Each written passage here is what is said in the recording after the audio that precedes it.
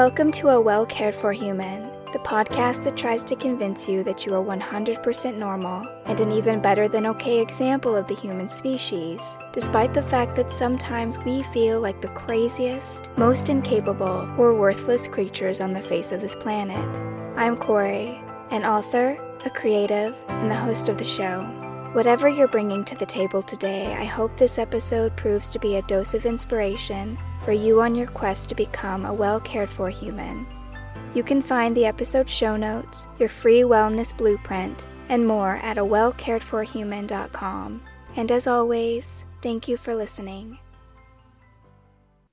Hello humans, it's your host Corey, and today we're going to talk about focus. And this just felt like a natural progression from the overwhelm subject we touched on last week, and also because my plate has been really filling up lately, and these notions of overwhelm and focus have been in the forefront of my mind, and so I've been giving them quite a bit of thought. Things like, what is focus? Why does it matter? Why does it help me to live a healthier, more fulfilled life? And really, I've come up with the conclusion that there are two kinds of focus, or at least two kinds that I want to talk about, two kinds from my experience. For all I know, maybe there are 1,000 kinds of focus out in the world. But the first kind of focus is very broad. It's the sort of wide lens focus that you have about your life. Anytime we look at our life and we have an awareness of our goals and our overall purpose, why we want to be here, why we want to do things, what we want to do, or maybe you don't have that at all,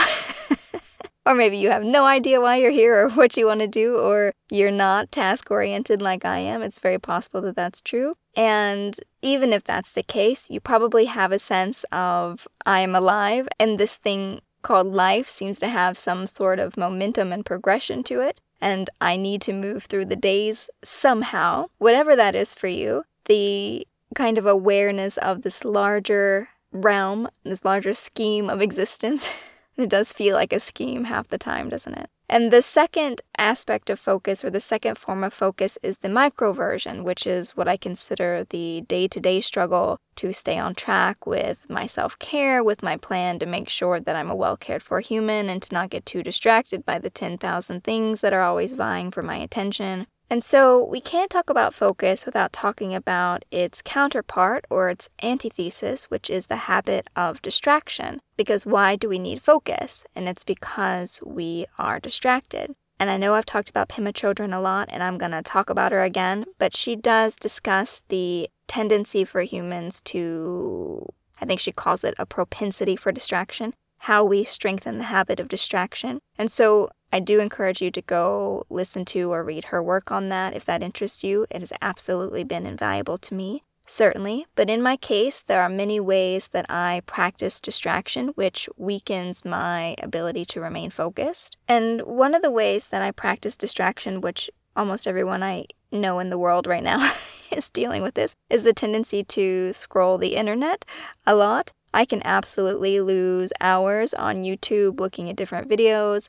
I can start by just trying to find some kind of tutorial that I actually needed for something, like how to upload something properly or how to edit this, and then suddenly it's 2 hours later and I'm looking at often dog videos, if we're being honest. I send my wife a lot of dog videos of jokes about how much money you spend on your dog or dogs doing really cute or silly things. And so I won't even know how I got there. I came to the internet to solve a problem, and now suddenly I'm sending everyone I've ever met videos that have been coming up on my feed. But also, if I'm in the middle of something, like a meditation or something that requires focus, I will start thinking, oh, if I can just get up and do this, or check on this, or look up this. So my mind will kind of propose all of these alternative tasks to me.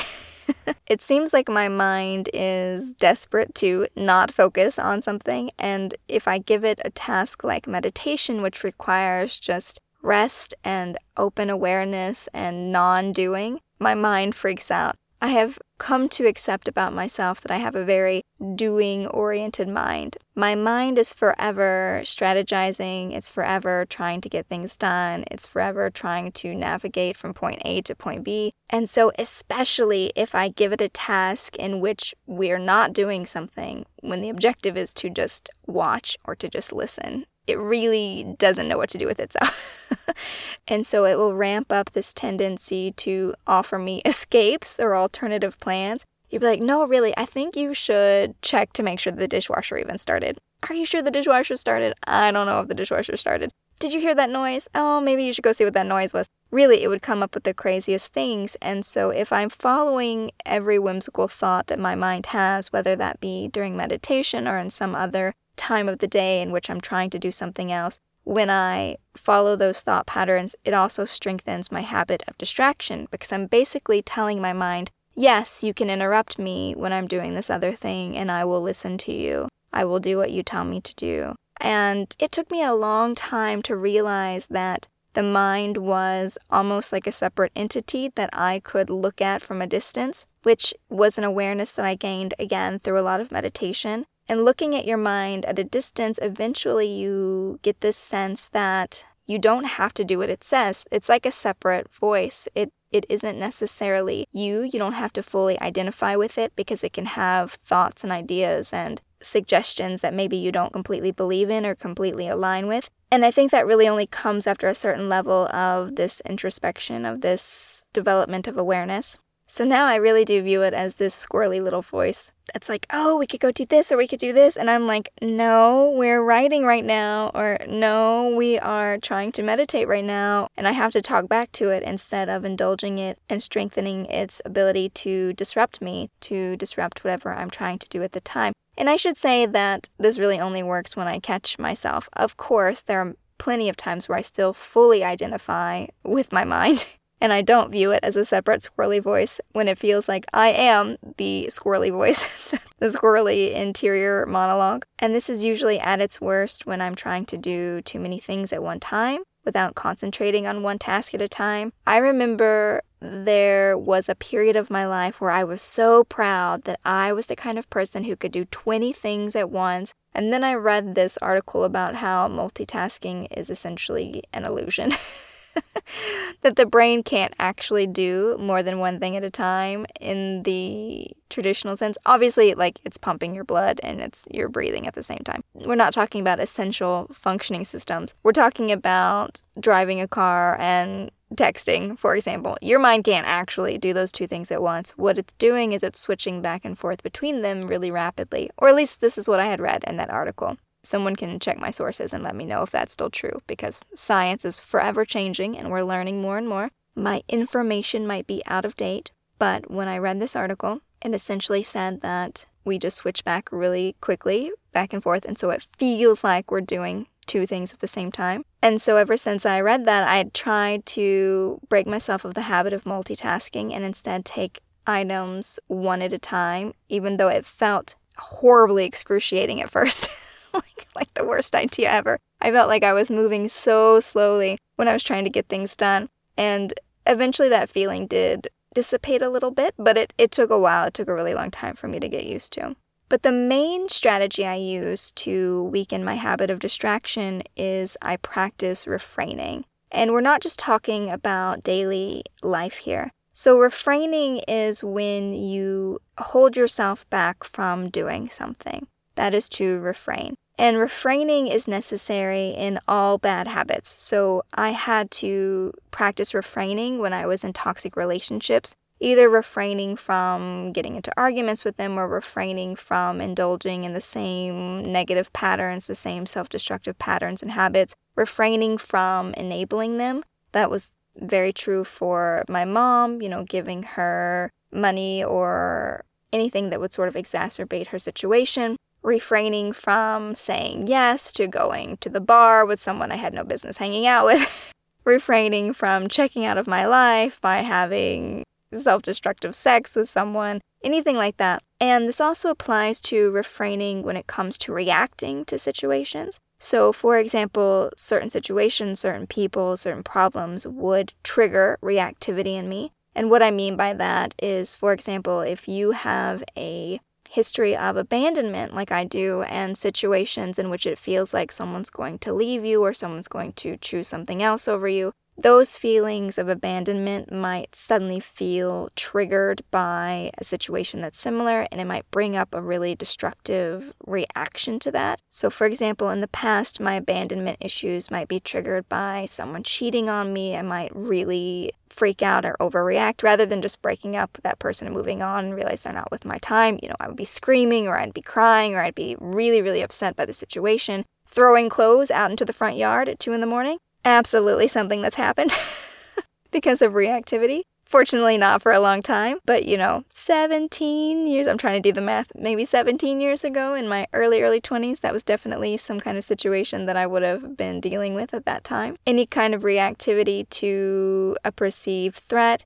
I had to learn how to break those habits through refraining. So not letting myself go down that path, going through that cycle again. And that required practice. Refraining was absolutely a habit that I had to strengthen again and again and again. The more you refrain from doing something, the better you get at refraining. And so, using the example of bulimia, when I would get the compulsion to eat and to binge, to throw up, every single step of that process had an opportunity to refrain. So I could refrain from indulging the need to binge food. I could refrain from the desire to go to the store and look at everything in the bakery section. I could refrain from buying the food. I could refrain from taking it home. I could refrain from eating it all in about 2 minutes. I could refrain from not throwing it all up. And so every single step of that process was an opportunity to refrain from doing that next step in the process.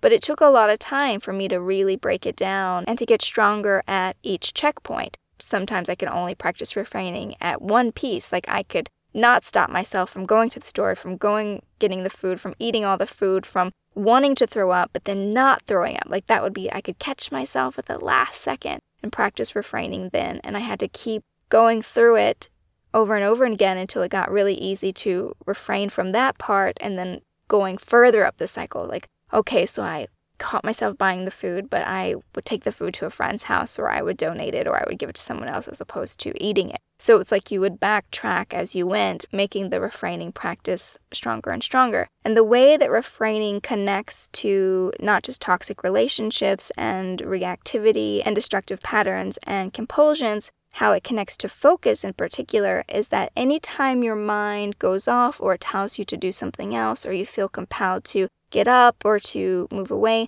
you can try practice refraining. You can try stopping yourself from indulging in the whims of your mind, in completing whatever action you've been convinced to do. That is your opportunity to practice refraining again and again. And another aspect of focus, apart from refraining, is clarity. If you have your why, like why are you even bothering to do all this work? Why do you even bother practice refraining? Why do you even bother trying not to be distracted? Why do you even bother not strengthening this habit of over-identifying with your mind? Why bother? And for me, it just helps me to know what I want for myself, what my real goals are. And so having clarity is like having a reference point that I can keep returning to. So yes, I can tell myself, don't do this bad thing. But I always struggle with that format, that kind of shape of a thought, as you would say, because that's too much focus on the thing I'm not supposed to do. Instead, when I look at what I want rather than what I'm not supposed to do, it's easier for me to remain focused. So, for example, like everyone else on this planet, I often have the aspiration to be a healthy eater. And so if I'm walking around all day thinking, oh, I can't eat that or I can't eat that, not only because I have a history of an eating disorder, am I setting myself up for some negative thought spirals, which are particularly dangerous for someone like me, but I'm focusing too much on what I can't do, what I can't have, what shouldn't be done. And that's not a great place for the focus to be. If instead I have healthy goals like I would like to eat greens every day, whether that be spinach or kale or whatever. I need to eat greens every day. I need to eat oatmeal every day. I want to eat fruit every day. So if I had a list of the things I wanted to do rather than a list of the things I can't do, naturally I would find that there was no time and space to do the, quote, bad things. I don't want to say that food is good or bad because I don't want to perpetuate any of these beliefs that we have about food. But I'll just say that for me, I have found more success if I just focus on what I want rather than what I'm not supposed to do. And so also using focus in this way to move us toward health rather than as a way to reinforce negative narratives. And how the clarity comes in is because things are just going to happen. Someone we love is going to get sick or die. Maybe we'll lose our job. Or maybe a book that we worked really hard on will not get published. It'll get rejected 100 times first. Maybe that cutie we asked out will say no. They would rather eat alone at home with their cat than stare at us for 30 minutes. Whatever it is, things come up. These situations can trigger big feelings in us. It can make us lose focus, and it can make us feel like we want to react. We need to do something, anything. But in truth, the way to regain our center, to get back on track, is to know what we're trying to get back on track for. So all I'm suggesting is just having a North Star that's a positive, loving vision of yourself or your goals or your ambitions is better for you in service of your focus than focusing on the negative. An example of this is when I was at my lowest, back when I was still struggling with depression and I was in the early stages of trying to crawl out of my trauma cycle, because let's be clear, I was crawling. Maybe not even crawling. I might have just been like dragging myself in the direction of wellness. But whatever it is, when I was at my lowest, I had this vision of myself of what I would look like when I was well, when I was healthy, when I was happy. And so I would see myself and I'd be smiling and my hair was great and my skin looked good and I looked really strong. And I was surrounded by people who loved me, who wanted good things from me. And I had this feeling of being very supported, very loved, and being very proud of myself, of how far I'd come. And so I kind of had this vision of what it should look like. And I just continued to maintain focus by taking steps gradually in the direction of that. Like, what would that person choose here? What would that person do here? And so together with the clarity, having this clear vision of where I wanted to be, what I wanted to do, using refraining to help keep my habits and my progress in check, and then just even knowing why I was doing it, why it mattered, why I wanted to keep recommitting to this as things went on. All of this was really necessary in order for me to maintain good focus as I went along. So my point is that when you think of someone and you're like, oh my gosh, they're amazing, look at them, they're getting so much done, they're living their best life. All I'm suggesting is that maybe what you're seeing in that person, the traits that you're recognizing, that you're admiring, is a person who's very good at refraining, a person who has some clarity about what they want. And therefore, they're just a very focused person. They know what matters to them, what's important to them, and what's not important to them. And they continue to make these small steps, taking themselves little by little away from the things they don't want toward the things they do want, and all of that is just a matter of focus. Okay, dear sweet human, that is all I have for you today. And before I sign off, I'd like to remind you again that the show is open for questions. So if you have a specific question that you would like me to offer my thoughts or experience on, you can email me at Corey@CoreyMShrum.com, and you will find that email in the show notes of this episode. I would never share your information on the show, so don't even worry about that. And otherwise, I will be back next week with another episode of A Well Cared For Human. And until then, please take good care of you.